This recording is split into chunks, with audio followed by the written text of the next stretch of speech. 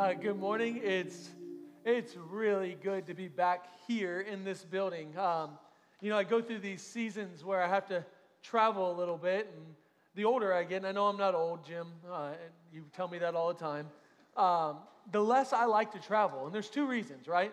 Every time I come back to Atlanta, I get assaulted by pollen. For like the next 4 days, I can't breathe, and then I miss you guys. Like, there's no place in the world I'd rather be than right here and with my family. So I think about my family, my kids, my wife, and then I think about my church family, and there's nothing sweeter than being here. Obviously, Clayton did an amazing job last week. He is a gifted communicator. He's just incredible, and we're really grateful for him being on our staff. So he walked through 2 Timothy chapter 2 for a couple verses, and we're going to pick back up in that. We're going to look at 2 Timothy 2, starting in verse 22. So if you have a Bible, grab that. It'll be on the screens if you don't. If you want one on the ends of the rows, they're there. We are a church about the Bible, so we are always going to open that. If you don't own a Bible, take that Bible and take it with you. Over the last several weeks, maybe months now, we've been going through slowly this book of 2 Timothy, and we're doing that because, one, we go through books of the Bible, but two, I just absolutely love this book. This book is unique in all the books of the Bible because it's the last recorded letter that we have from Paul. And he's talking to his protege, Timothy. And I love Paul. I love Paul because, Paul loved Jesus. And I can follow a man that loved Jesus, right? You almost get the diary of a dying man that loved Jesus with all of his heart, and he wanted to pour that out to his friend, and that's the entire point of the book. It's the best leadership book on the planet. It's Paul telling the next generation how to carry out the faith from here on out. Like, if you want to know how to model your life in this world, study this book and set your life on this path because it leads to a direction towards Jesus. So that's kind of the big idea today. If you write things down, here's the big idea. God's plan for the world isn't something, it's someone. Think about that. This is so important because all of us are on different trajectories. All of us have different paths. And yet, at the end of it, God's path for you is not somewhere. It's somebody. It's who you are. It's being a certain type of person. That's the point. That's what Paul wanted Timothy to know. God is making you into a certain type of person, a kingdom person, the type of person that can actually develop this thing that changes the world. Viktor Frankl, he wrote what I think might be a top 5 best book ever. If you've never read it, you need to. It's called Man's Search for Meaning. Viktor Frankl was a Jewish psychiatrist during World War II that wrote a book in his concentration camp at Auschwitz about the people that made it versus those that didn't. Now, what he's not talking about is those who were killed by the Nazis, but what he's talking about is those who mentally made it through. There was something that was different about them. Here's what he said. He, at one point in the book, he talks about how the Nazis could take away everything from him, but the one thing they could not take from him was his value and dignity, his meaning in life. He said that this mindset is what made him truly human, that he could change his mindset to an eternal perspective, and they could not break him. He said that was the difference between those who made it and those who don't. You see, your mind is so powerful. I figured this out last week. If you've been around here for any length of time, you know that I've been training to run a marathon, and last week I put that dream to fruition, and I flew up to Brooklyn, New York, and nobody told me that Brooklyn is the hilliest place on earth. Somebody needs to be shot for that. No, don't. That's not true. Don't say that. Erase that from your mind. And I got to mile 16, and I've been training for a year, and my legs gave out. Gave out, where I had to stop for about 20 minutes because I couldn't move. And in that moment, I'm just telling you, we were going down a highway, and it was the only flat part of Brooklyn, apparently, and it was divided by cones where you could just turn around, and there was a part of me that wanted to quit so badly.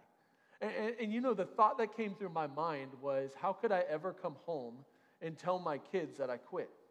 So I pushed through and hobbled for the last 7 miles, and I got home and sat all my kids down on the couch, and my son put on this medal that he wore all day long, and I just told him, no, it did not go as I wanted it to go. However, we just don't quit. I said that there were so many things that I could have done, but you know what? I achieved the goal because I finished. I got home and I told my kids, you can achieve the impossible. Listen, I believe that. I believe that there's so many things that if you dig deeply into your mind, you can actually do far more than what you ever thought. You see, the backstory here is in 2007, my football career ended with a back surgery, and the surgeon told me that I would never walk properly again, nor should I ever run again. And because, I'm kind of that guy, a little not smart, I was like, run, let's go run a marathon, right? So I've been living in this reality for well over a decade of somebody telling me you can't do something, to the point in which I told my wife, I'm going to do the one thing that everybody says you can't do. And crossing that finish line and coming home on that airplane and telling my kids what I did felt like that moment that Viktor Frankl had talked about. Yes, I failed at what I set out to do, but I accomplished so much more because I pushed through and did the impossible. See, Frankl said that you can leverage your minds in such a way that people can take away everything from you, but they cannot take away your humanity. And the moment that you let them do that, they reduce you down to merely being an animal. That's why I hate the phrase, guys. I hate the phrase, and I hear it all the time. Well, I'm only human.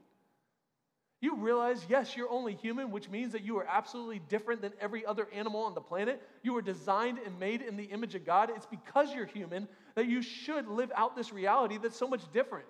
Your abilities were chosen by God before you ever took your first breath, and God made you so much more, with so much more dignity than any other animal on the planet. You are only human means that you are so much more than everything else on the planet. Maybe today, you come into this room or you're watching online and you feel defeated.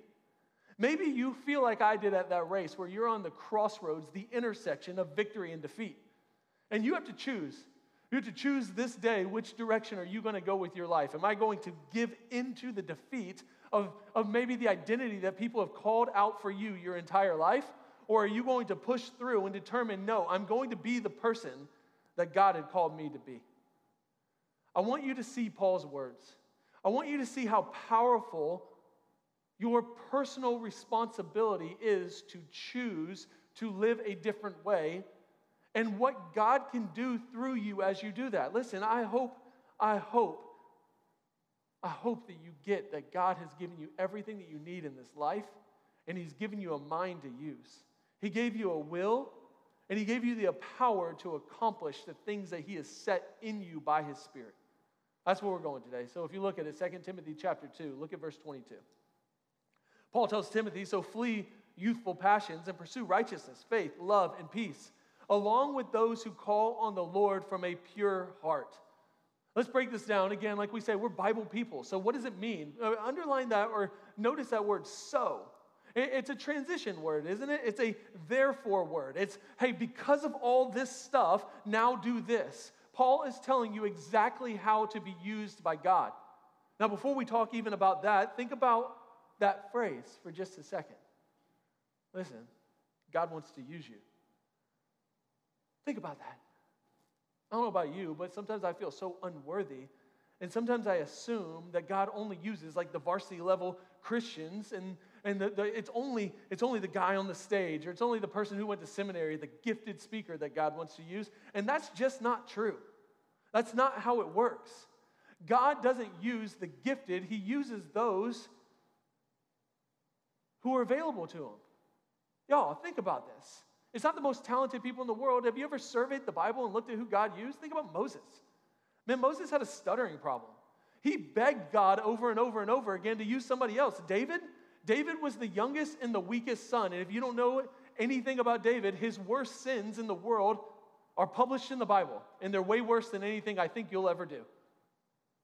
Y'all, think about the disciples. For the most part, they were uneducated, poor nobodies who ended up dying uneducated, poor nobodies. The first people to find Jesus after He rose from the dead were women, in a time and place where women were devalued to the point where their testimonies weren't even counted as worthy in court.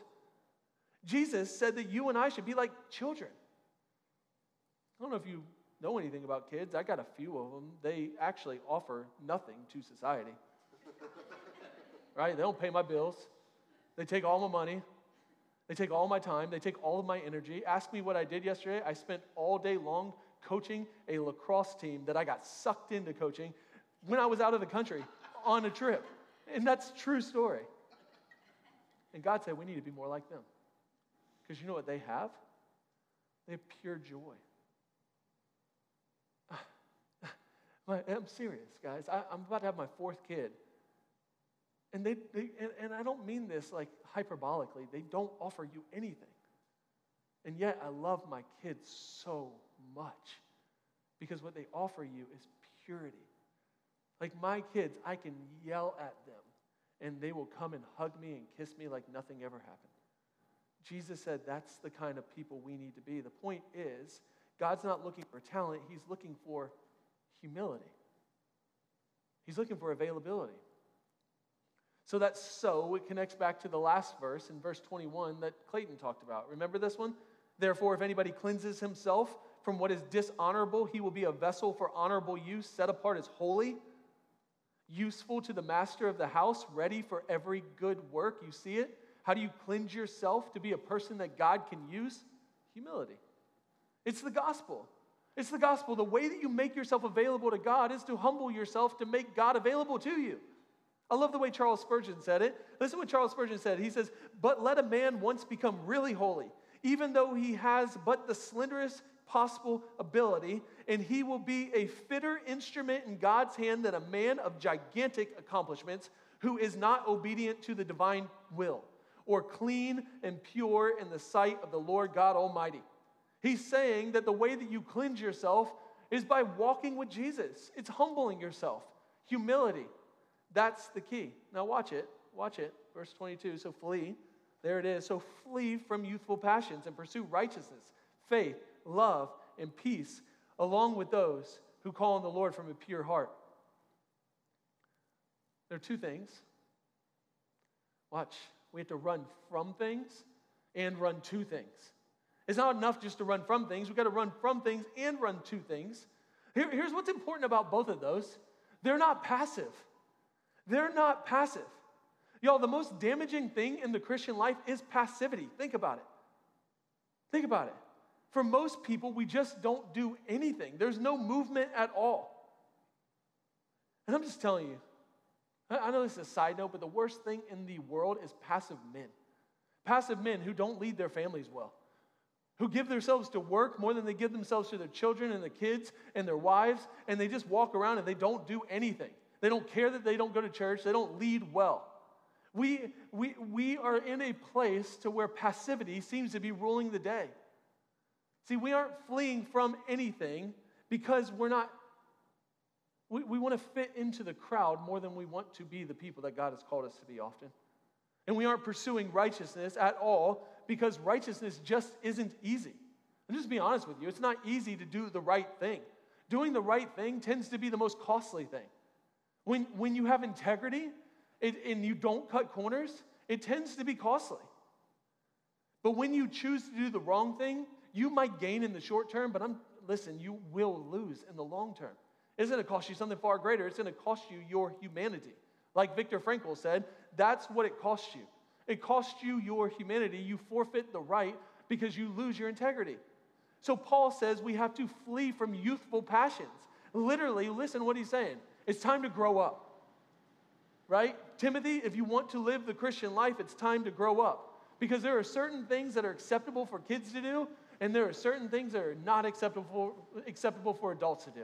Could you imagine, guys, if you walked into the bathroom and you saw a grown man with his pants down to his ankles and he's peeing in the urinal? Like, you think that my kid does that, and I think it's cute. Clayton does it, he's a sex offender.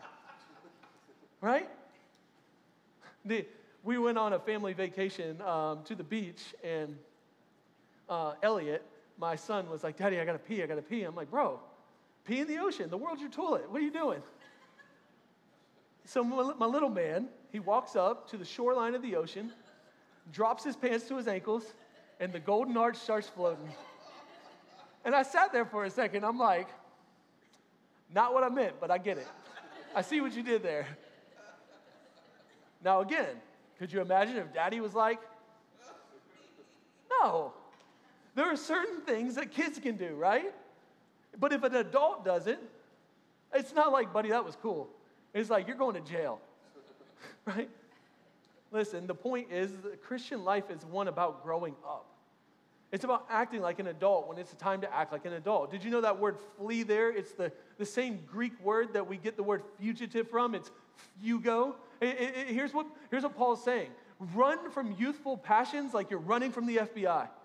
That's exactly what he's saying. He's saying it's time for you to run as hard as you can away from this stuff that you did when you were a child. It's time to grow up. Let's take a second, let's talk about a few of the childish things that I think kill the church. I mean, they're not that hard to recognize. The first one is gossip.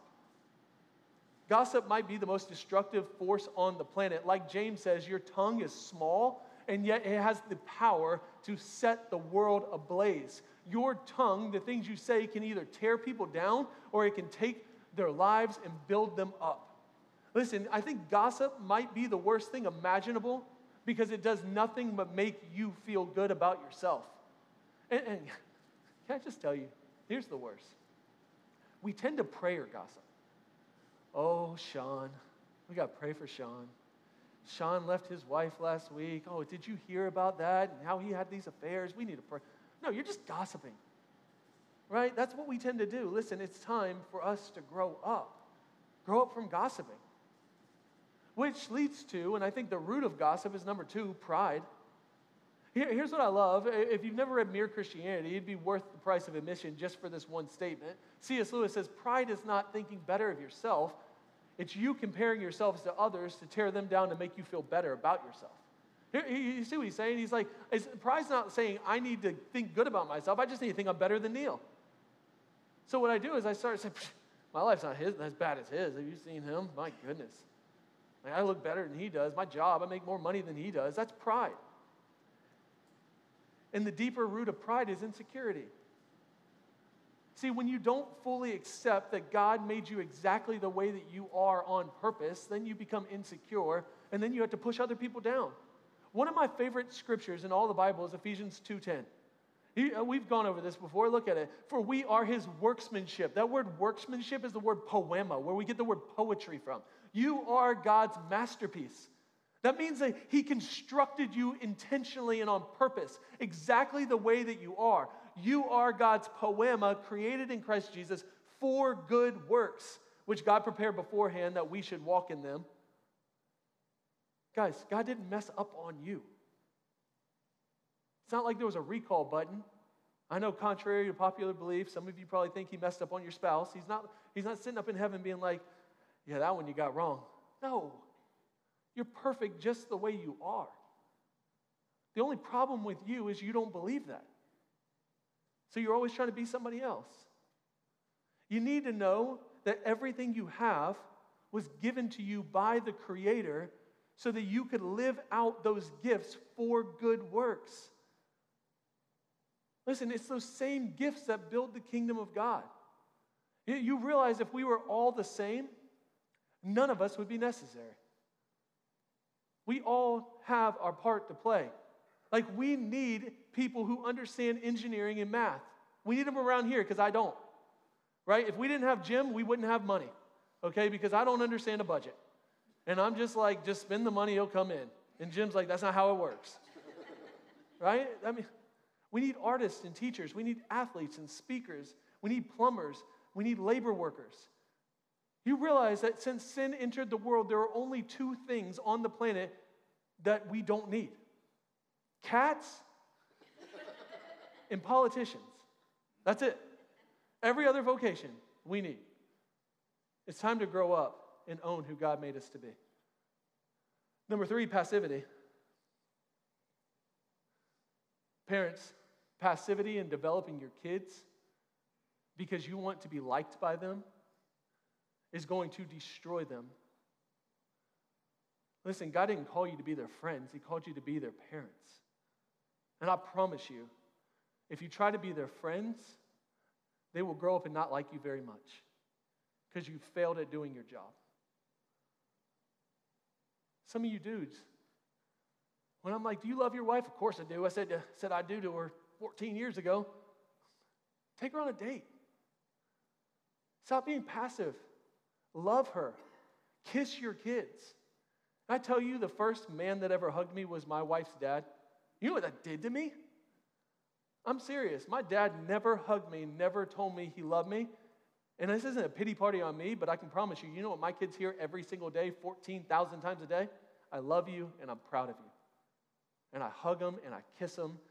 And I was reading this book called 4,000 Weeks, and he was talking about babies. And he said in Baby Wise, like when they're getting ready, they tell you, sleep train your kids and do all this and do all that. And he said the problem is they're teaching you to train your kids for a future, and you miss out on the present. And then he says, hey, watch this. If you're a new parent, close your ears. He says, actually, all the Baby Wise stuff is scientifically proven not to work.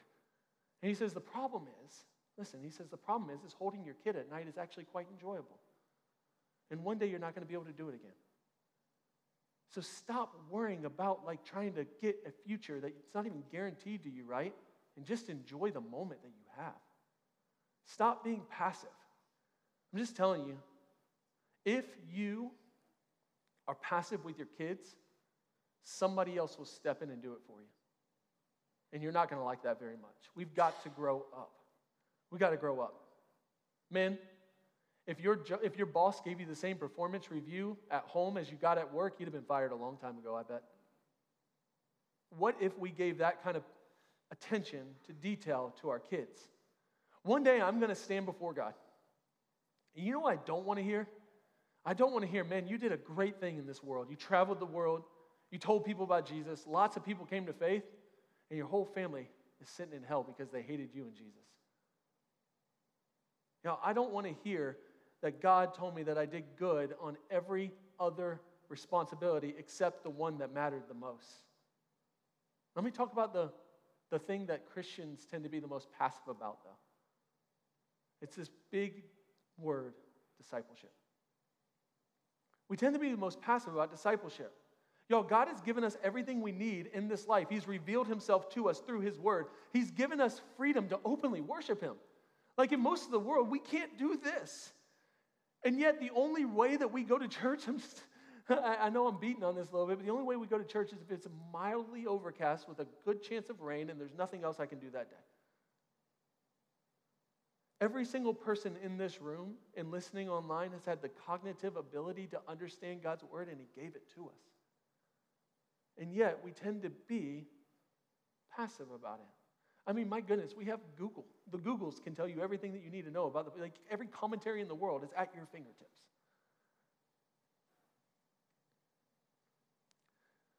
But statistically speaking, most people in this room will never read the whole Bible. People have given our lives for it, and they say that we are the most biblically illiterate generation of all time. Don't be passive about God. All right, the Christian life, it's not just about running from youthful passions. It's also about running to some stuff. You see it? He says, pursue righteousness, faith, love, peace, along with those who call on the Lord from a pure heart. There are 5 things. 5 things that Paul says. Paul says that we need to run towards righteousness, faith, love, peace, and other people who want to do the same thing. Here's what I love about those first 4 virtues. They flow from God. They're fruits of the Spirit, aren't they? Here's what that means. If you're a Christ follower, the fruit of the Spirit are already in you. They just have to be tapped into. You remember, if you've been around here for the whole series, you remember what Paul told Timothy in 2 Timothy 1? Fan into flame the gifts that God has given you. It's almost like these things right here are embers that are waiting to explode inside of you. And as they explode inside of you, as you exercise those gifts, the world changes. I can't think of anything that's more amazing to the world than a group of Christ followers who are walking in righteousness, faith, love, and peace, and they do it together. That stuff changes the world.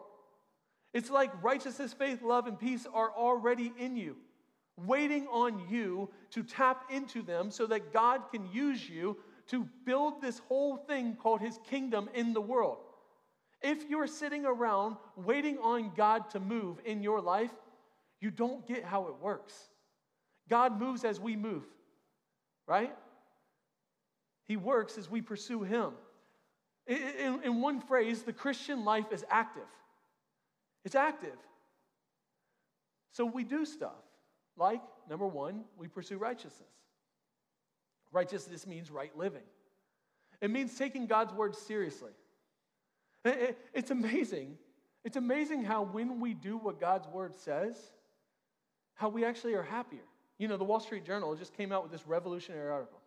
All right, they said science has finally proven that those who get married and stay married tend to be happier. I'm like, thank you, science. You could have just read this book 2,000 years ago. It would have told you the same thing. The reality, though, is it's true. When you live out holiness, it doesn't make you angry. It makes you happy. I'm just telling you, I've tried it both ways.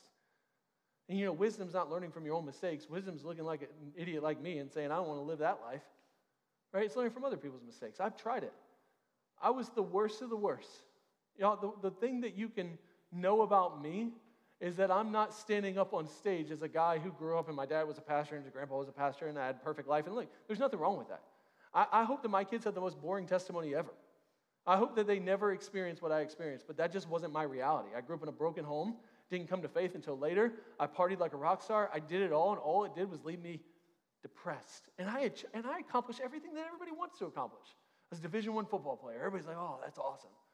Right? I had everything you'd think. And you know what it did is left me empty. I didn't want any of that. I loved my life a whole lot more with no fame or glory or anything now because I'm pursuing righteousness. And it's in righteousness that God gives you joy, something deeper. Number two, we pursue faith. Listen, faith means that you don't just believe in God, but you believe God. You get that? There's a difference. You believe God. It's one thing to believe in God, but it's another thing to believe God. Do you believe God? Do you believe that God has your best interest in mind? Do you trust that He knows what He's doing with your life, and you just simply open your hands and say, God, I'm yours? See, for a lot of us, God has a view into our lives. For some of us, God has a voice into our lives. But for not many of us, God doesn't have a vote. And I'm just telling you, if God is going to be your Savior, He's got to be your Lord too. Pursuing faith means that He is the vote. Like He's actually our Lord. He rules our life. He doesn't just rule the universe, He rules our entire lives. We have to pursue love, number three. Now, love can take all kinds of forms. Let me just tell you. Love's really hard because, can I say this? Because people can suck. People can be really hard, and people can be really mean. I get it. I mean, there are just some times where there are people that I'd rather punch in the face than love. Right? I don't want to stand up here and be fake. I'm going to be real with you. It's hard to love people, especially people that don't treat you very well. But what if we spent all of our time trying to love each other instead of avoid each other? And you know what I don't mean, right? I don't mean that love is full acceptance of everything. That's not love. As a matter of fact, that's the dumbest thing I've ever heard. I don't love the stuff that kills people. I don't love the meth that destroyed my mom and my sister, and I don't even care that they liked it. I hate it. And you should too. Love is hating the stuff that hurts the people around you and fighting to create the equality and justice to have them live out the righteousness that God has for them. Now, but watch this, but do it with empathy and gentleness. Like, I think it's okay to disagree about stuff. It's just not okay to be a jerk about it. The great theologian, Dave Chappelle, said it like this. And I still have a hard time believing he actually said this. Our culture has accepted two huge lies. The first is that if we disagree with someone's lifestyle, you must fear or hate them. The second is that to love someone means that you agree with everything that they believe, say or do. But that's nonsense. You don't have to compromise convictions to be compassionate. Listen, we need to pursue love, which means that we need to pursue people, and that means that we need to be vulnerable. Because the reason why many of us don't love is because love can hurt you. C.S. Lewis, maybe my favorite quote of all time by him, and that's saying a lot. To love at all is to be vulnerable. Love anything, your heart will be wrung and possibly broken. If you want to make sure of keeping it intact, you must give it to no one, not even an animal. Wrap it up carefully round with hobbies and little luxuries. Avoid all entanglements. Lock it up safe in a casket or a coffin of your selfishness. But in that casket, safe, dark, motionless, airless, it will change. It will not be broken. It will become unbreakable, impenetrable, irredeemable. To love at all is to be vulnerable. Yes, love is risky, but it's worth it. Like Philip Yancey said, the three most powerful statements in the English language are, I love you, I forgive you, what's for dinner? Right? A lot of truth in that, isn't there? Number 4, we need to pursue peace. I think there's something about life that's filled with contentment that brings joy and peace. I don't know about you, but the people I like the most are the people that are most content. See, one of the best ways to be happy in this life is to find peace with where you are in life. It creates harmony and unity. When you're always looking for the next thing, you're never going to have peace where you are. People ask me all the time how long I think we'll be at City Church, and I'm like, until you fire me or I die. I don't know. I have no plans. My plan is to pastor this church for the rest of my life. We moved here in 2018 to start the church. I want to finish it. Why? Because, yes, God might move us. I get that. But the reality is, I just want to be content right here, right now, and enjoy this moment. This is a sweet place to be. Like, I love you guys. Walking together, you have changed my life. And I'm just thankful I get to change yours. This is the peace. This is the thing that Frankl was talking about. The Nazis could take his life, but the one thing they couldn't take was his eternal security. He understood that God ultimately brings him peace. There's something to knowing that there's a bigger picture in life that allows you to experience joy in the moment. So Paul says, pursue these things. Now watch this. He says, pursue them together. This is why we want to connect you to community. Because the church isn't just about a sermon or music. Watch, the church is, now I'm going to say this, and you're going to be like, what did you just say? The church is about the building. You're like, hang on, I thought we always say churches aren't about buildings. Of course it is. Because it's about the people gathered together inside of the building. Who cares about where we gather? It's the fact that we gather. I know this is like faux pas, but online church isn't church. There's something about gathering together that's important. It's essential. Do you realize the entire Bible is written in a plural language? Even Paul calls the church the body of Christ, which means that when you're missing, it's like you've amputated my arm. We need each other. I need you. I need you because when I walk in and I sing with you, I experience joy with you, I see a fuller picture of God together. And you encourage me. See, the Christian life's not meant to be lived in isolation. There are over 100 one another's in Scripture. Do this with one another. Love one another. Do this with one another. 100 times, over 100 times in the New Testament. It's the language of the Bible. So Paul says that stuff like the church, the body of Christ, is necessary for all of us to pursue these things together. We need to stir each other along. We need to encourage each other. We need to motivate each other because here's the deal. You will become the sum total of the people you spend the most time with. If you spend the most time with people who are pursuing righteousness, faith, love, and peace, I promise you that you will become more like those things. Did you know that research even shows that if your friend gains weight, you will too? The people you spend the most time with are the people you become like. Listen, you show me your 5 closest friends, I'll show you the next 5 years of your life. Again, let me just encourage you. That's why I love you. Because the people that I hang out with in this room make me better. Like I get to hang out with these 2 guys over here every week. We do something together. And every week I walk away feeling more like Jesus because I watch the way that they love their wives and their families. And they encourage me. And I hope that they feel the same way about me. See, all this matters to God because God cares about the certain type of person you're becoming. All of it. God cares way more about doing something in you than he does through you. And a matter of fact, he probably will never do anything through you until he does something in you. J.I. Packer used to famously say that God can't use a man greatly until he's hurt him deeply or until he's changed him deeply. Now check out verse 23. Have nothing to do with foolish, ignorant controversies. You know that they only breed quarrels, and the Lord's servants must not be quarrelsome, but kind to everyone, able to teach, patiently enduring evil, correcting his opponent with gentleness. You notice the type of person that God is after? God's after the servant, kinded, loving type of person. You know what's funny? Interesting maybe? That word servant is the Greek word doulos. You know what it means? It means slave. You know why that's so important? Contrary to popular belief, we're all slaves to something. There is no such thing as pure freedom. And that's just not how it works. Everyone is constrained by something. You're constrained by time. We become slaves to cultures in so many ways, and we don't even realize it. Like, you realize that there are billions of dollars spent every year trying to shape you into a certain type of person, or to buy a certain type of thing, or to watch a certain type of thing?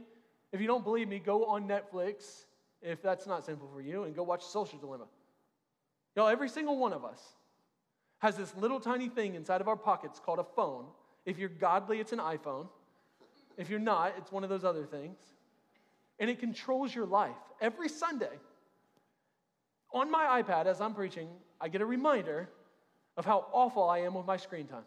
Like, thank you, Satan, right there again. I know I was up 43% this week. Right? I get it.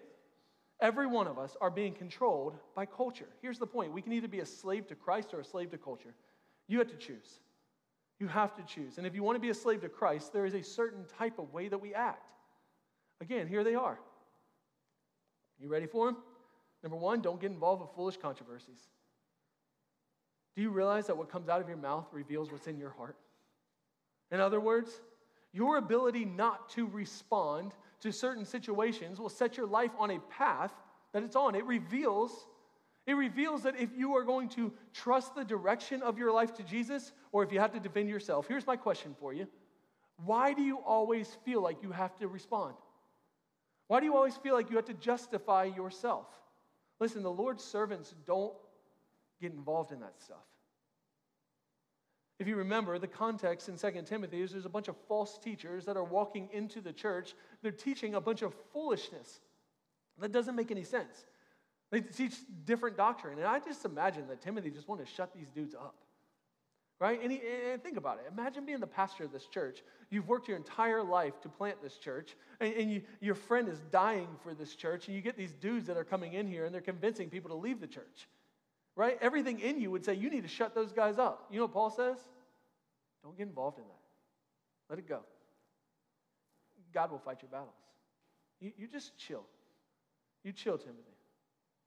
Do you realize it's a quiet constraint that tends to shape people's lives? When I was flying back from New York this week, I watched the movie 42 again.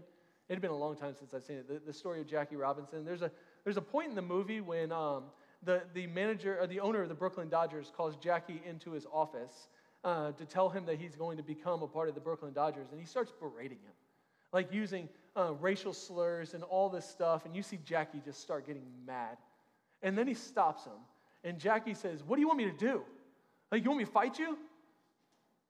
He says, "No, I want you to be strong enough not to fight when those moments come." He goes, "That's what's going to change the world. It's your ability to not fight." Like Martin Luther King Jr. said, darkness cannot drive out darkness. Only light can do that. Hate cannot drive out hate. Only love can do that. See how powerful it is? It's true, too. When you care deeply about people and you don't have to justify yourselves, you can change the world. That's why 42 is the only number in all of baseball that's retired, because he had the courage to not fight back. Listen, when you feel like you have to fight your own battles all the time, you're just confessing that you don't trust Jesus to fight for you. See, God's servants don't get involved in that stuff. Number two, they're kind to everybody. Did you know that Jesus is the only person in antiquity that ever made the statement to love your enemies? Only one. That was the most revolutionary statement he ever made. Because everybody else said, hey, love people that love you. Again, just point blank, it's easy to love people that love you. It's really hard to love people and be kind to those that don't. Here's my question. Do you deserve God's kindness? No. And yet he gave it to you anyway. You realize it's God's kindness that leads to repentance. It's when we're kind to people, when we're gentle with people that don't deserve it, that's when the world changes. Number three, you need to be able to teach. I don't want to take too much time on this, but Paul is not saying you need to be able to teach like Tim Keller. What Paul is saying is that every single Christ follower needs to be able to teach. See, some of you won't teach at all because you think that you have to teach well. That's not the point. And you don't need a big crowd to teach. That's not the point. You just need to be able to teach, and you can only teach what you know. See, God's servants are serious about God's word. And you are God's servant, not just me. He's not saying, Billy, you need to be able to teach. He's saying all of us do. Your audience, your greatest audience, sits around your dinner table. Are we abdicating the responsibility to teach those? That's what it means. We need to learn the word. We need to be able to teach. Number 4, we need to patiently endure evil. Y'all, I'm convinced that you'll never really know if you love Jesus until he's all you have. See, I think some of us, we love the idea of Jesus because everything in our lives in the cultural South just seems to work. We live in the area with the highest per capita income. We have everything you'd ever want. Things seem to be great. And that Jesus is pretty cool. But what happens when everything goes away, when the cancer diagnosis comes, whenever you lose your job? That's the moments when you realize, do I actually love Jesus or do I love the things that he gives me? On the other hand, there's nothing more powerful than watching somebody patiently endure evil. Watch somebody get attacked over and over and over again. There's nothing more powerful than watching somebody walk through the toughest times of their lives and still point to Jesus. One of my good friends, the guy who officiated my wedding, was just diagnosed with cancer for the second time, and it's a mouth cancer where it was awful.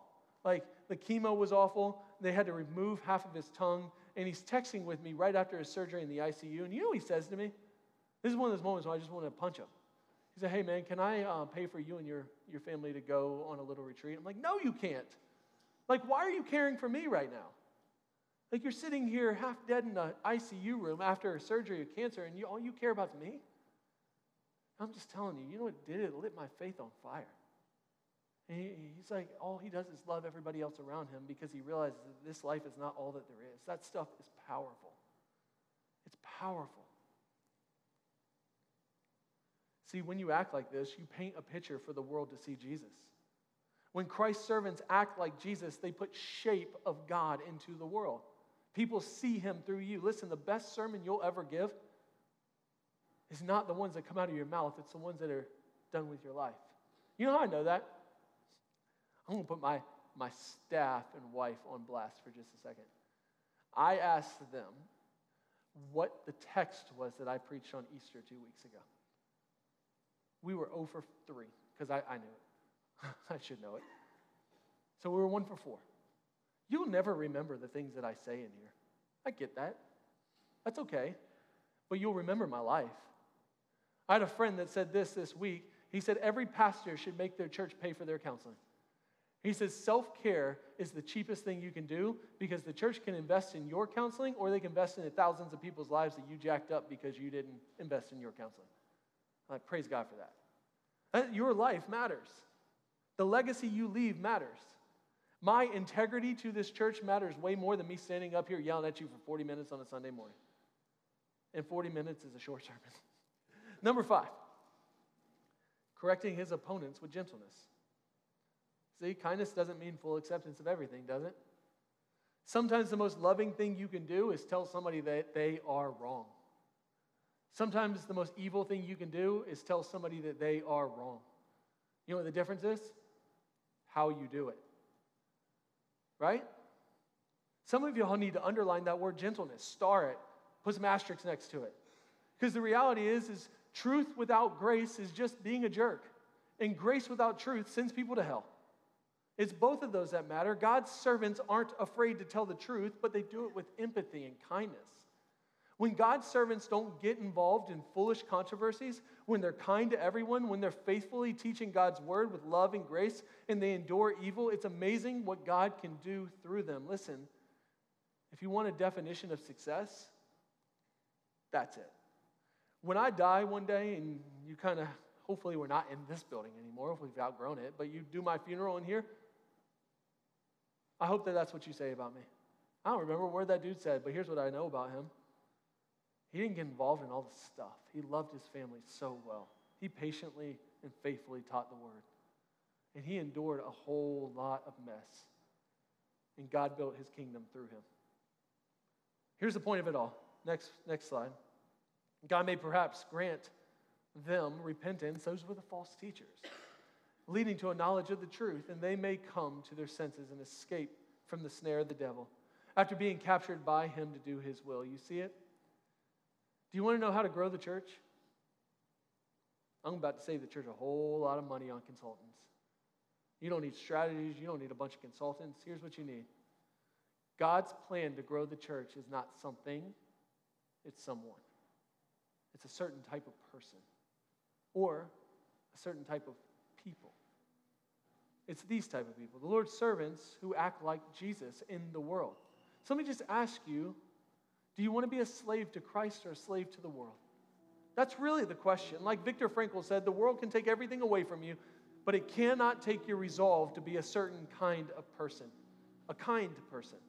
A person that walks humbly with Jesus and loves the people well around them. The kind of person who does not veer from truth and yet is gentle and loving. The kind of person that builds God's kingdom. Listen, don't ever underestimate what a kind, loving word can accomplish. You may not ever notice it in this life. But little by little by little, as you live with integrity, God will shape the people around you in ways that you may not ever realize. It's come to me often in an email 10 years later, where somebody wrote me an email telling me how I changed their life. Listen, I didn't do anything. I just lived a certain way and loved Jesus, but they watched. I promise you, you're doing the same thing. And God is shaping the people around you. I mean, Satan thought that he won when he killed Jesus. Didn't he? But Jesus, through his humble, sacrificial kindness, brought down a kingdom that was upside down from what the world ever told him. He didn't pursue power. He pursued humility, love, and grace.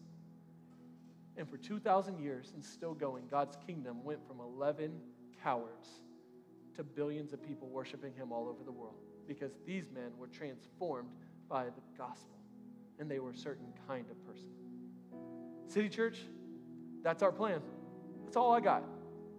My plan for this church is not to have some massive, great, grandeur vision. My plan is to pour my life out into you, and that you go pour your life out into other people, and we do it together. And God builds his kingdom.